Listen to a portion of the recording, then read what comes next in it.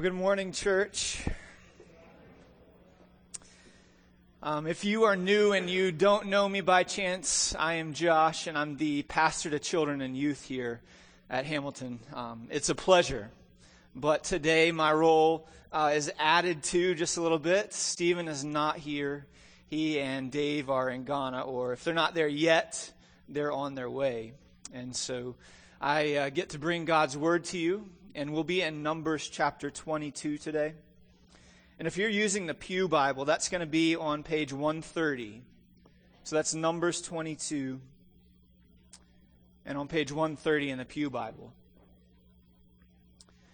And as you're making your way to Numbers 22, I just want to give you just maybe a sneak peek of the outline for today's sermon, because it's going to be a little bit different than perhaps normal. You may even have been reading through the Bible or are reading through the Bible with us as the church together. And so we read this on Thursday. And that was why I chose this, actually. I wanted it to be a passage that was familiar to you. You've hopefully read it recently. And so with that, this passage, I want to give us that context. What's led us up to Numbers 22. And so we'll spend a little bit of time in context. Then we'll read the passage. We're going to read the whole passage. It's 41 verses. And then I'm going to just explain it, walk through it. Hopefully, it will help you understand it, pick up some of the key things in it. And so at that point, we're kind of like an airplane making our way up, right? And then once we actually get to the 2 points I want you to see from the passage, that's really almost like we're going to start descending again. We're not going to spend a whole lot of our time on these 2 points. Although I think once we look at the passage and it's explained, I think they'll be very clear to you. And so there won't be a whole lot of explanation for each of the 2 points. We're going to explain the passage, look at the 2 points, and try to apply them to life. And so if we get 25 minutes into the sermon and you're like, Josh, we haven't even hit point 1 yet, stay with me, okay? I promise the plane will land. And even as we read Numbers 22, it's a long passage, so stay with me. So if you would, pray with me now. Father, we thank you for your word. We thank you that you have given it to us that we might know you, that we might seek you through it and respond in worship, respond in obedience to it. But there's also times in your word that you want us to know your character and that it would encourage us to live. And so I ask today that you would help us to see who you are in this passage and that it would encourage life today and tomorrow, and for however many days you give us to live. And so it's by our confidence in your word that we ask you to change us today. And it's in Christ's name we pray. Amen. So we all know those people. Those people being, sometimes we know people who, despite life circumstances, it seems like everything goes right. The odds could be stacked against them from an earthly perspective, and somehow it turns out right in the end. Life looks all rosy, like peaches and cream. We can all maybe even think of that person right now.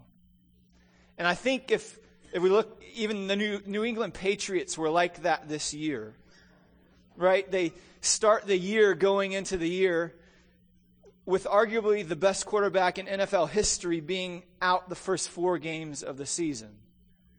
25% of the regular season, they're playing without probably the best quarterback in NFL history. And they're backup through 4 passes the year before. And he only completed 1 of those 4. So it's not looking too great to start the season out. And so even if they could just perhaps win 2 out of the 4 games, Tom Brady, when he comes back, can escort the Patriots into the playoffs. And it actually turns out better than that. They went 3-1 in the first 4 games. And Tom Brady did escort the Patriots into the playoffs, but not just the playoffs, even to the Super Bowl. And before the game starts, the Patriots are favored, right? They've got Tom Brady, Bill Belichick. What else do they need? Well, the game starts, and they're up against the best offense in the league this year, the Atlanta Falcons. And 2 touchdowns into the game, it's 14-0 Atlanta Falcons. And according to ESPN Analytics, it's 86.2% chance the Falcons are going to win. They're up 14-0. Halftime comes into the third quarter, 6 minutes, 4 seconds left in the third quarter, and the Falcons are up 28-3. According to statistics, there's a 99.7% chance the Falcons win.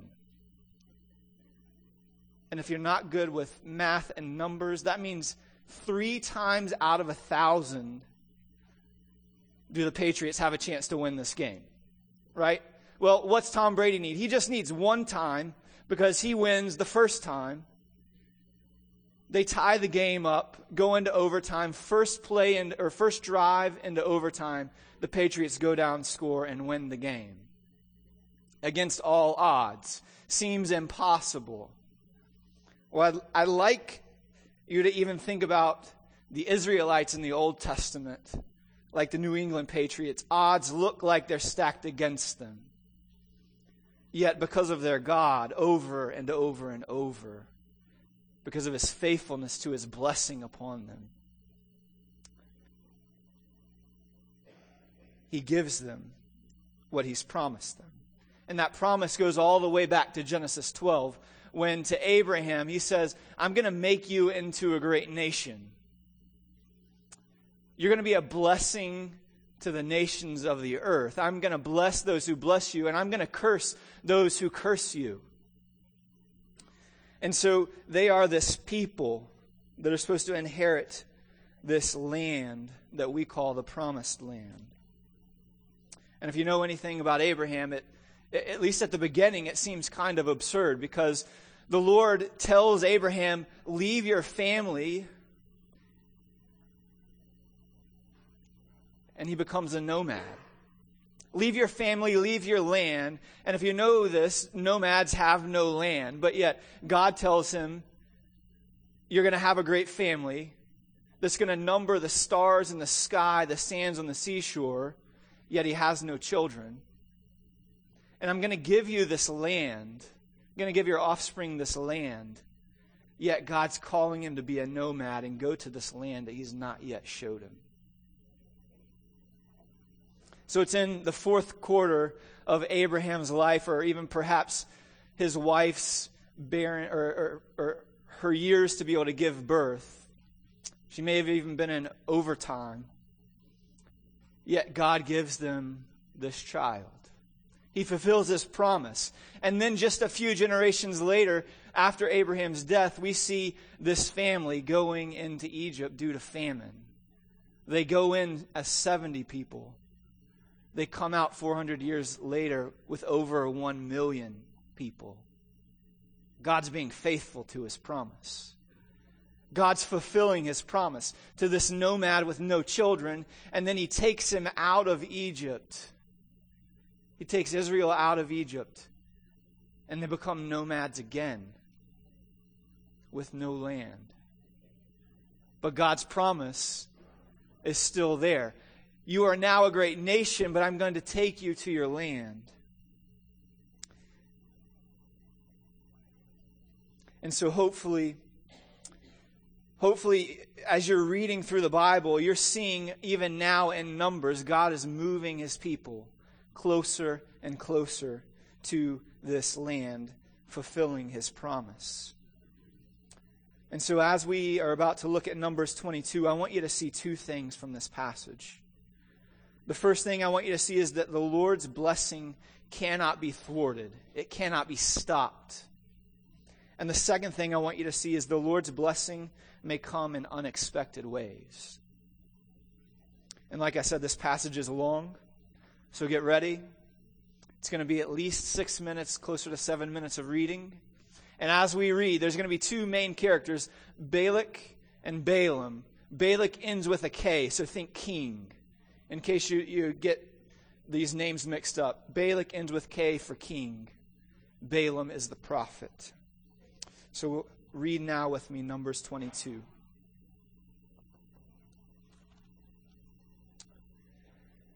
Then the people of Israel set out, encamped in the plains of Moab, beyond the Jordan, at Jericho. And Balak, the son of Zippor, saw all that Israel had done to the Amorites. And Moab was in great dread of the people, because they were many. Moab was overcome with fear of the people of Israel. And Moab said to the elders of Midian, "This horde will now lick up all that is around us, as the ox licks up the grass of the field." So Balak, the son of Zippor, who was king of Moab at that time, sent messengers to Balaam, the son of Beor, at Pethor, which is near the river in the land of the people Ammah, to call him, saying, "Behold, a people has come out of Egypt. They cover the face of the earth, and they are dwelling opposite me. Come now, curse this people for me, since they are too mighty for me.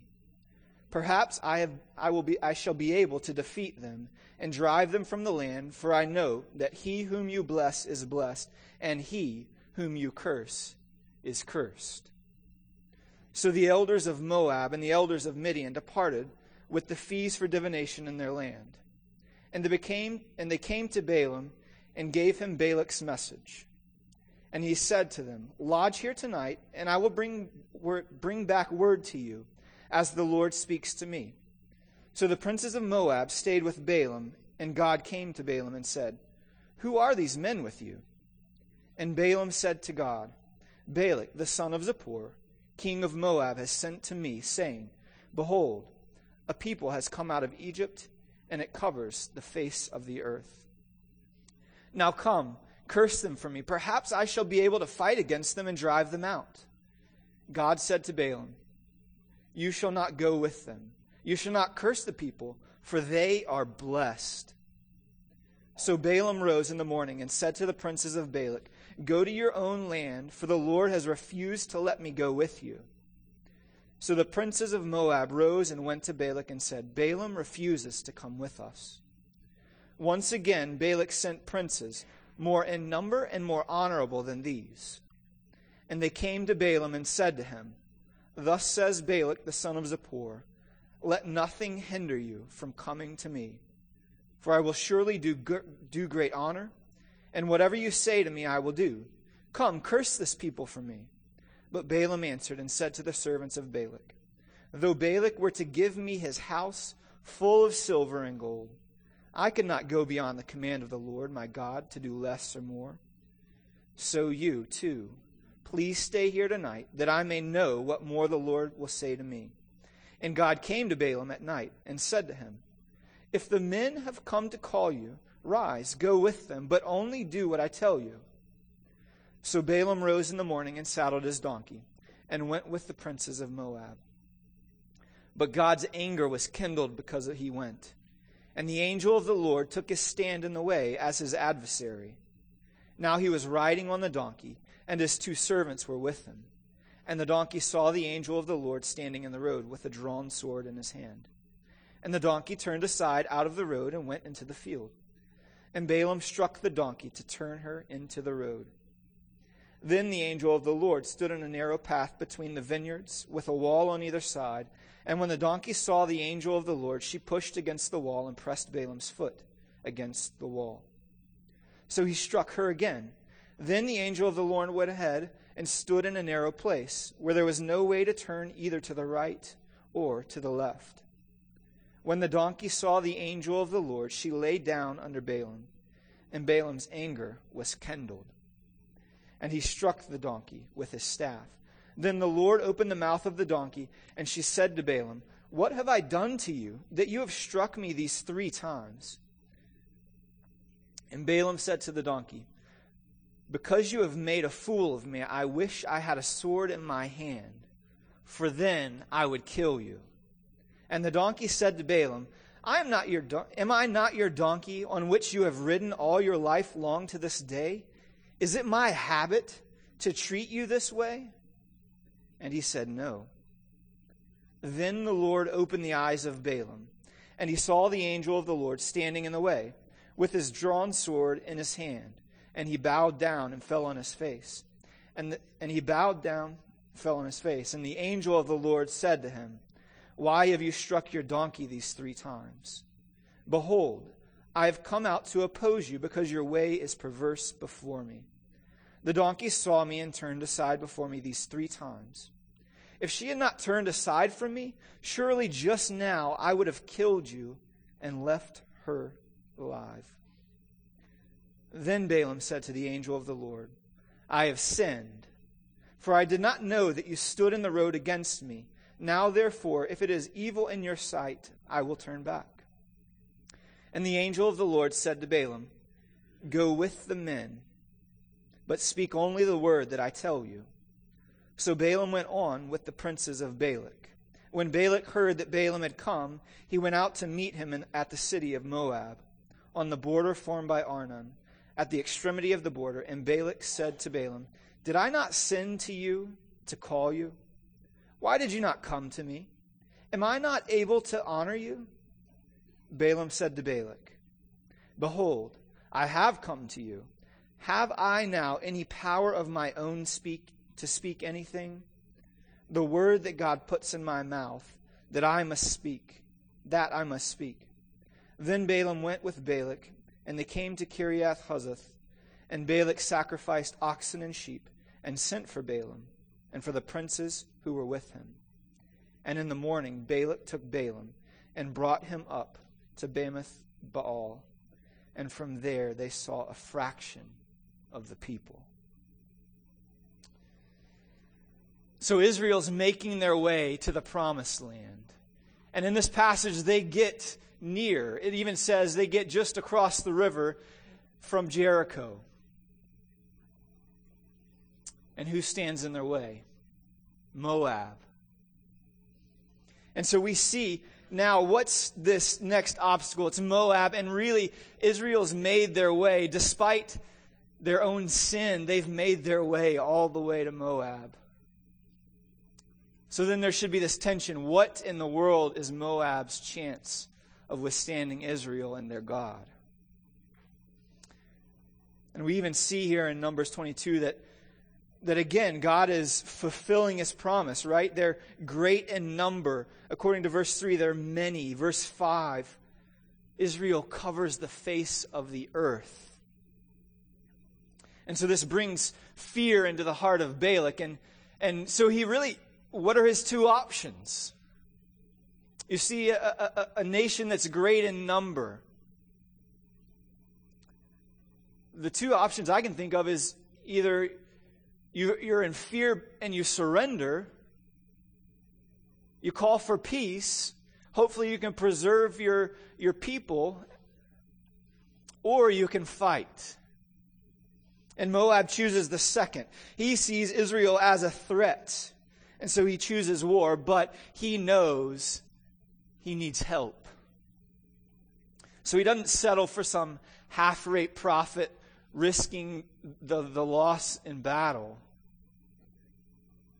He goes for the greatest.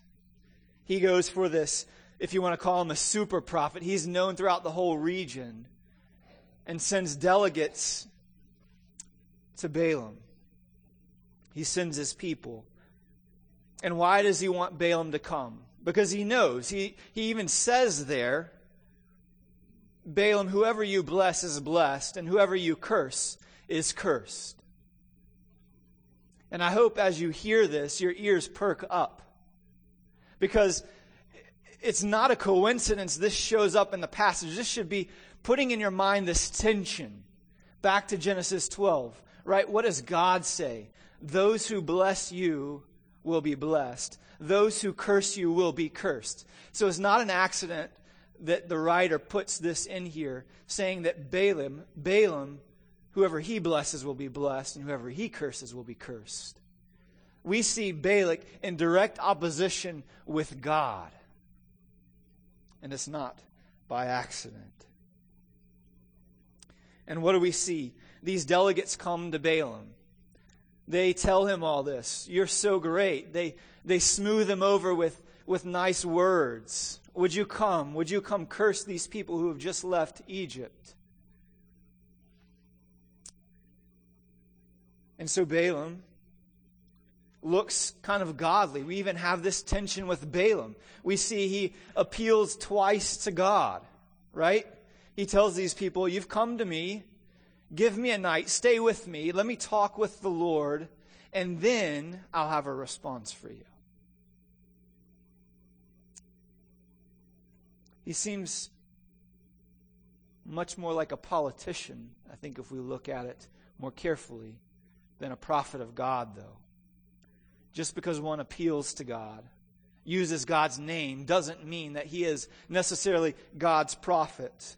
And we even saw that from John's reading of 2 Peter 2. Balaam was hungry for greed, for money.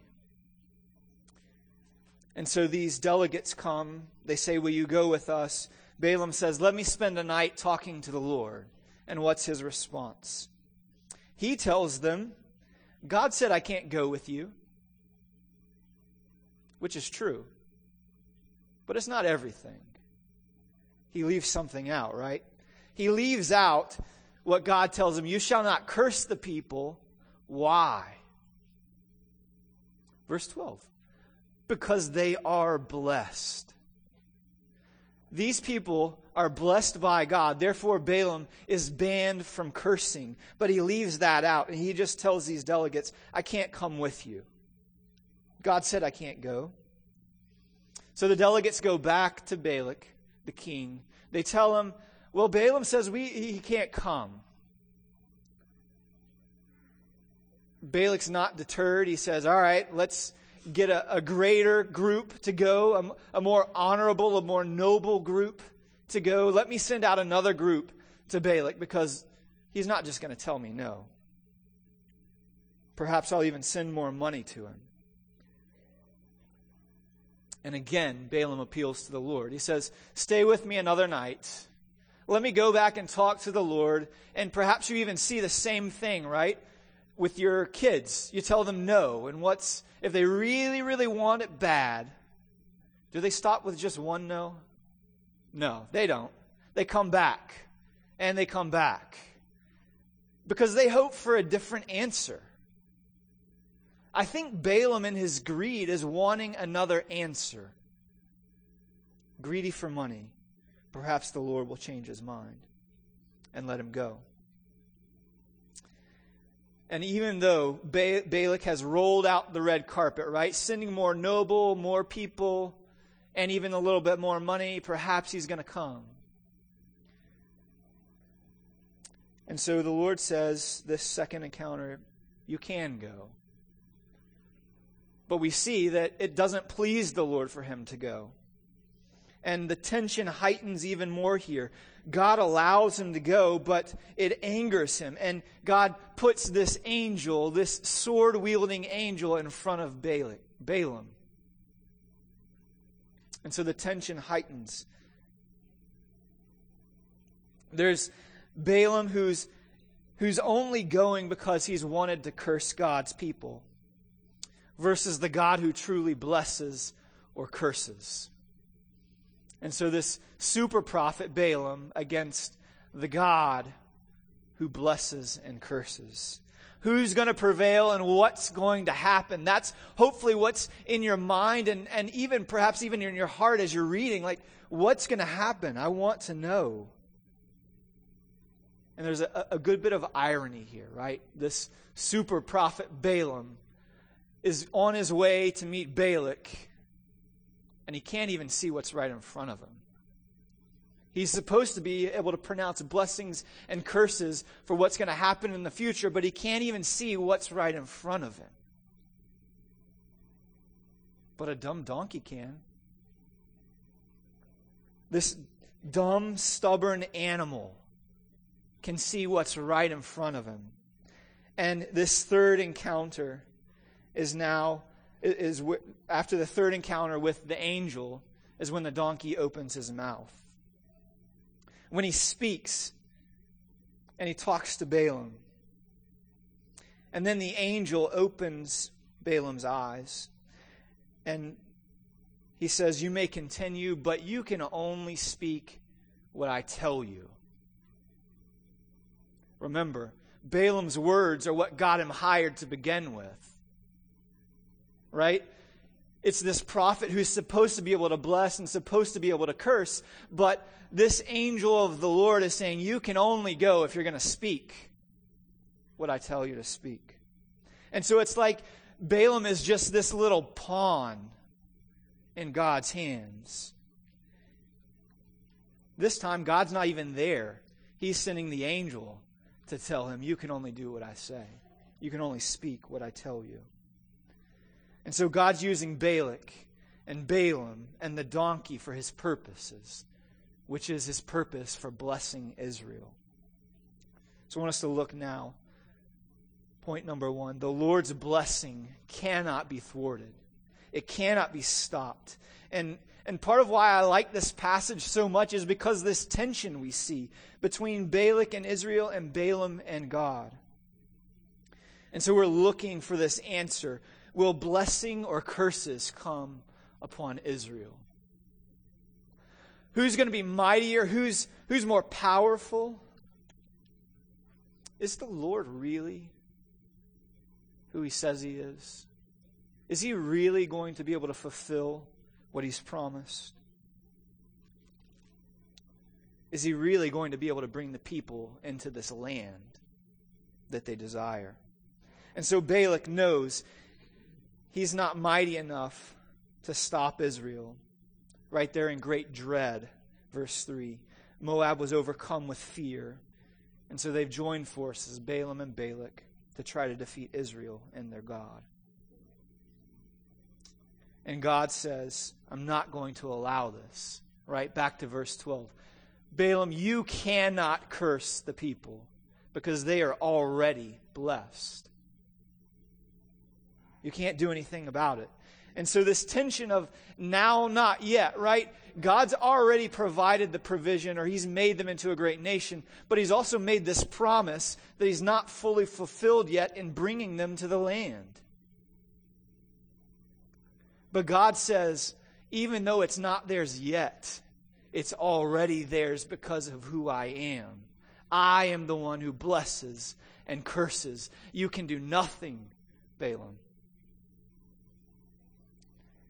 And so that brings us to Christian, we're not Israel. We're not promised that your individual family is going to be numerous as the stars in the sky. You aren't promised you're going to inhabit a perfect place right now. So what does that mean for you and I? Well, I think part of it is that you and I have these promises of God. It's not promises of wealth and not promises of health, not financial prosperity or happiness. But we do have promises from God to us as his children. Just take, for example, Matthew 16:18. Jesus he says, I will build my church. Right?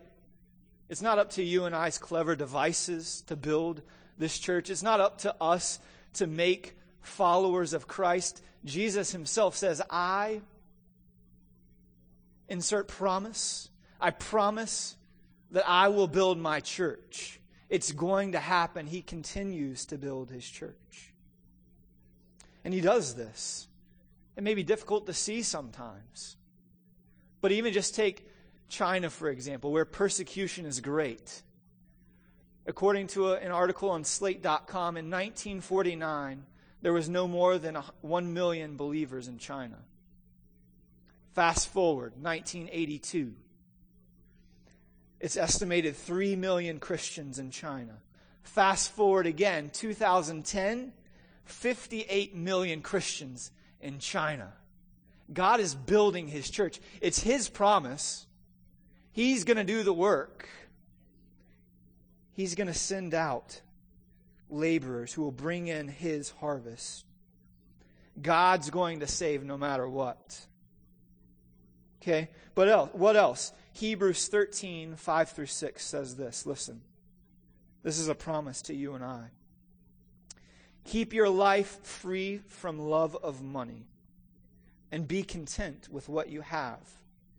For he has said, I will never leave you or forsake you. So we can confidently say, the Lord is my helper. I will not fear. What can man do against me? The Lord will never leave you or forsake you if you're his child. I hope that brings comfort. No matter how bad life gets, how dreary it looks, like the rain and the winds prepare the plant for moisture in the ground and strong roots when the sun comes to blossom. The Lord will never leave you nor forsake you in your times of trouble. He is a very present help in your times of trouble. And because he will never leave you, what's the promise or what's the result for us? You're free from the love of money. The Lord's not going to leave you or turn his back on you. So free yourself from love of money. Be content.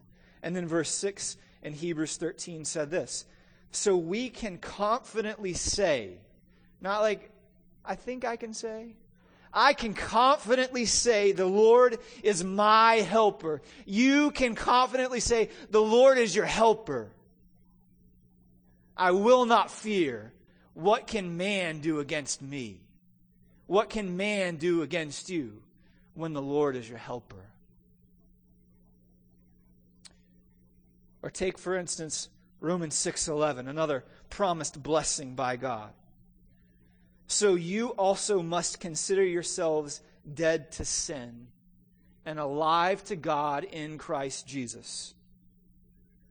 Not you should, not you might if you're really good on your behavior. You must, if you're a child of God, consider yourself dead to sin and alive to God. So what's that mean today? You struggle with sin, right? You haven't fully put off all sin in your life. Take heart. Don't give up. Because your old self has been crucified in Christ. You've been made alive in God. So the sin you struggle with, don't give up. Don't let Satan deceive you to think, I'm never going to kick this habit. It's impossible. I might as well just give up. No, instead, you've been forgiven. You've been freed in Christ. And even think about it like this. It's not just you've been freed in your behavior. God even frees you, is wanting to free you from your desire for sin. Imagine that. Not just that I struggle and I keep off sin, but God wants to so work in you that he will free you from your desire or your love for sin. That's probably the greatest freedom you could have. That God might free you from your desire for sin if you would just ask him. He wants to. This is a blessing. I hope you see that. That sin no longer rules over you. How about another blessing? Philippians 1:6. You guys are probably familiar with it. And I am sure of this, that he who began a good work in you will bring it to completion at the day of Christ Jesus.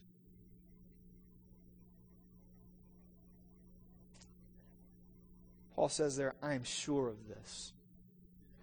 Not I hope it's going to happen. But I'm sure. I know it's going to happen.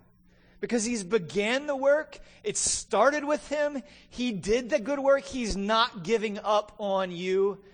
He's going to keep working. You one day will be complete in Christ. That brings joy. That brings hope. That helps me know today is as bad as I'm going to be. God's working. He's continuing to do his good work in you. He's continuing to work on you. this good work's not dependent on you. It's dependent upon God. And He will complete it. That's a blessing.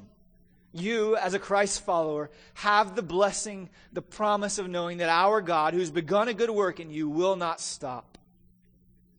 And so we see the Lord's blessing. We see He will not be thwarted. He will not be stopped. Not His enemies can stop Him. You can't even stop Him. Right? Even Israel's sin, as they're in the wilderness, does not stop. Yes, He disciplines His children, but He continues to fulfill His promise despite their sin. And the Lord will ultimately bring about His blessing to His people. And sometimes it comes in unexpected ways.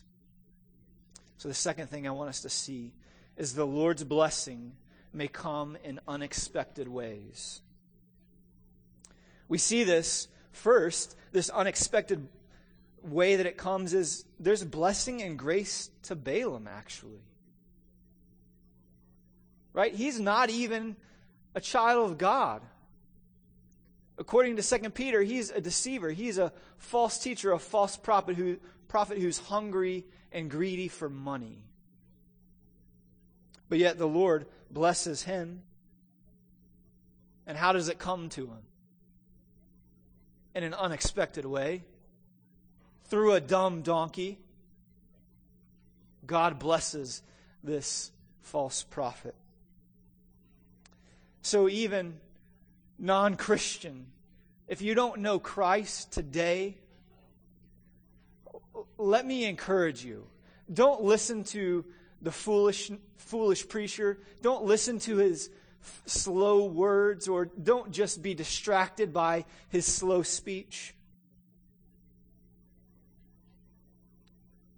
Don't evaluate the deliverer, but evaluate the message.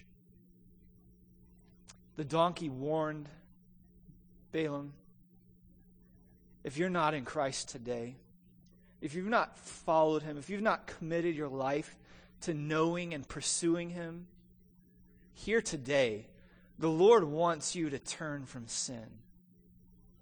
Evaluate the message. Evaluate God and His Word. He is not leaving you in your sin. He wants you to turn and repent and believe in Him, that you might have life in Him. And perhaps you weren't expecting today to be the day that your life changes forever, but maybe even today you might believe because of His Word. I think unexpected way number 2 that blessing comes is this blessing of Israel is from Balaam, right? Usually we expect the blessing to be from God Himself. And we know ultimately this blessing is coming from God. God's the one who's banned Balaam from speaking curses. But the actual blessing is from the mouth of this prophet, Balaam. And so even for you, God's blessings may come in some unexpected ways. It may come from the mouth of a child. It could come from people. Israel's not expecting this blessing from Balaam. They don't even know, really, what God's doing, probably. Nowhere in here does it say that Balaam, Balak, the donkey, or anybody went to Israel and told him this. They're just kind of off in the distance, being observed by Balak and Balaam. And the Lord approaches Balaam. So they're not expecting this blessing. They're not expecting God to be blessing them through this prophet. But He does. So you Christian, don't think that God's blessings to you can only come directly from God. I think that's part of why we gather as a church. Yes, we gather today to hear God's word preached and taught. We gather for prayer. We gather for praise and singing. But hopefully you too are being encouraged by the voices of your brothers and sisters here as they sing to our great God. Isn't that a byproduct of our gathering? Is it we're encouraging, we're building up the faith of others? But even perhaps, and you might think this odd or controversial, but can't God also bless through sin? I think he does. Doesn't mean he's proud of sin or someone else's sin, but can't he still bless through sin? I think he does. I think you see this in the life of Joseph, whose brothers sold him into slavery, taken to Egypt.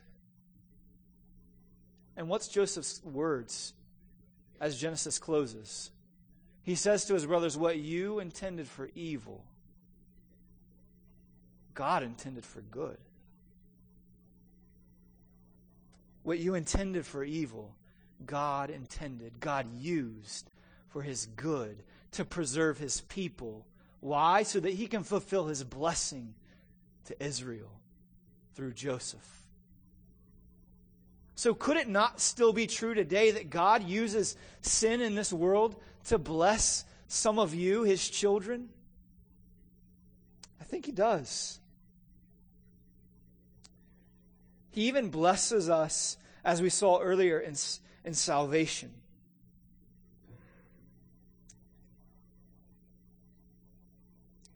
I think that's perhaps God's greatest way of blessing us, by saving and sanctifying, purifying his people. And we even see Romans 8:28. You guys probably know it, or at least a lot of you may know it. All things work together for the good of those who are called according to his purpose. All things, good, bad, all things work together for the good of those who are called according to his purpose. So everything works to the good of God's children. It doesn't mean only when you can see good coming from it. It doesn't mean when life turns out rosy like it did for Job when he goes through these tribulations brought to him by Satan, when he loses livestock and possessions and family, health, and God restores it. It doesn't mean just that. It means everything works together for the good of God's children who are called according to his purpose. So even if you can't see today the good coming from something bad that happened 10 years ago, or something that's coming in the future, even if it doesn't work out from an earthly perspective of good, could it not still be good if God uses that to draw you to himself? Could God not use suffering in your life, hardship in your life, to increase your faith, to draw you close like he's got you under his wing? He says, don't worry, I got this. You're blessed. You're blessed through me. I think he does. So I want you to hear this. Don't waste your hardship. Don't waste suffering or tribulation. Don't waste it even when you think something comes to you unexpectedly. Let it draw you near to your God. Because all people are supposed to respond in worship and reliance upon God. And so that also means non-Christian. There's a warning for you in this passage. I don't want you to ignore it. God uses the weak things to display his glory. God uses the weak things to display his grace and his mercy. God used the donkey to spare Balaam's life. God uses weak things to display his grace and his mercy. So if you're here without Christ, don't waste this time. The Lord desires that none should perish. He desires that you not turn and walk out of this building without repenting. And so I ask you today, consider the greatest blessing if you're without Christ that you could ever have. It's salvation. It's not money like Balaam sought. It's not fame. It's not power. It's salvation in Christ alone. Would you receive him today so that you don't get the curse of hell? And so I think the point of Numbers 22, the whole reason I think it's in the Bible, Israel doesn't know at this time God's blessing them. But we see that God's blessings can't be thwarted. God's blessings can't be stopped. And we see that God blesses his people even in unexpected ways. So I hope this produces in you a trust in our great God who's faithful to the end. Would you pray with me?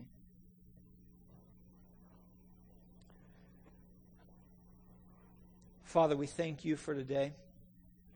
We thank you for your blessings that we have in Christ, that we know that if you've begun that good work in us, it will not stop. Nothing puts it on hold. You're faithful to the end. You'll work in us, your children.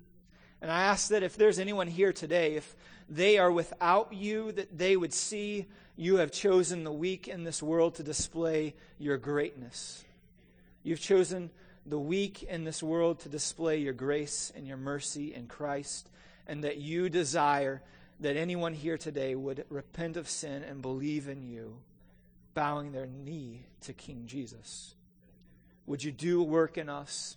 Would you change us for your glory? As in Christ's name we pray. Amen.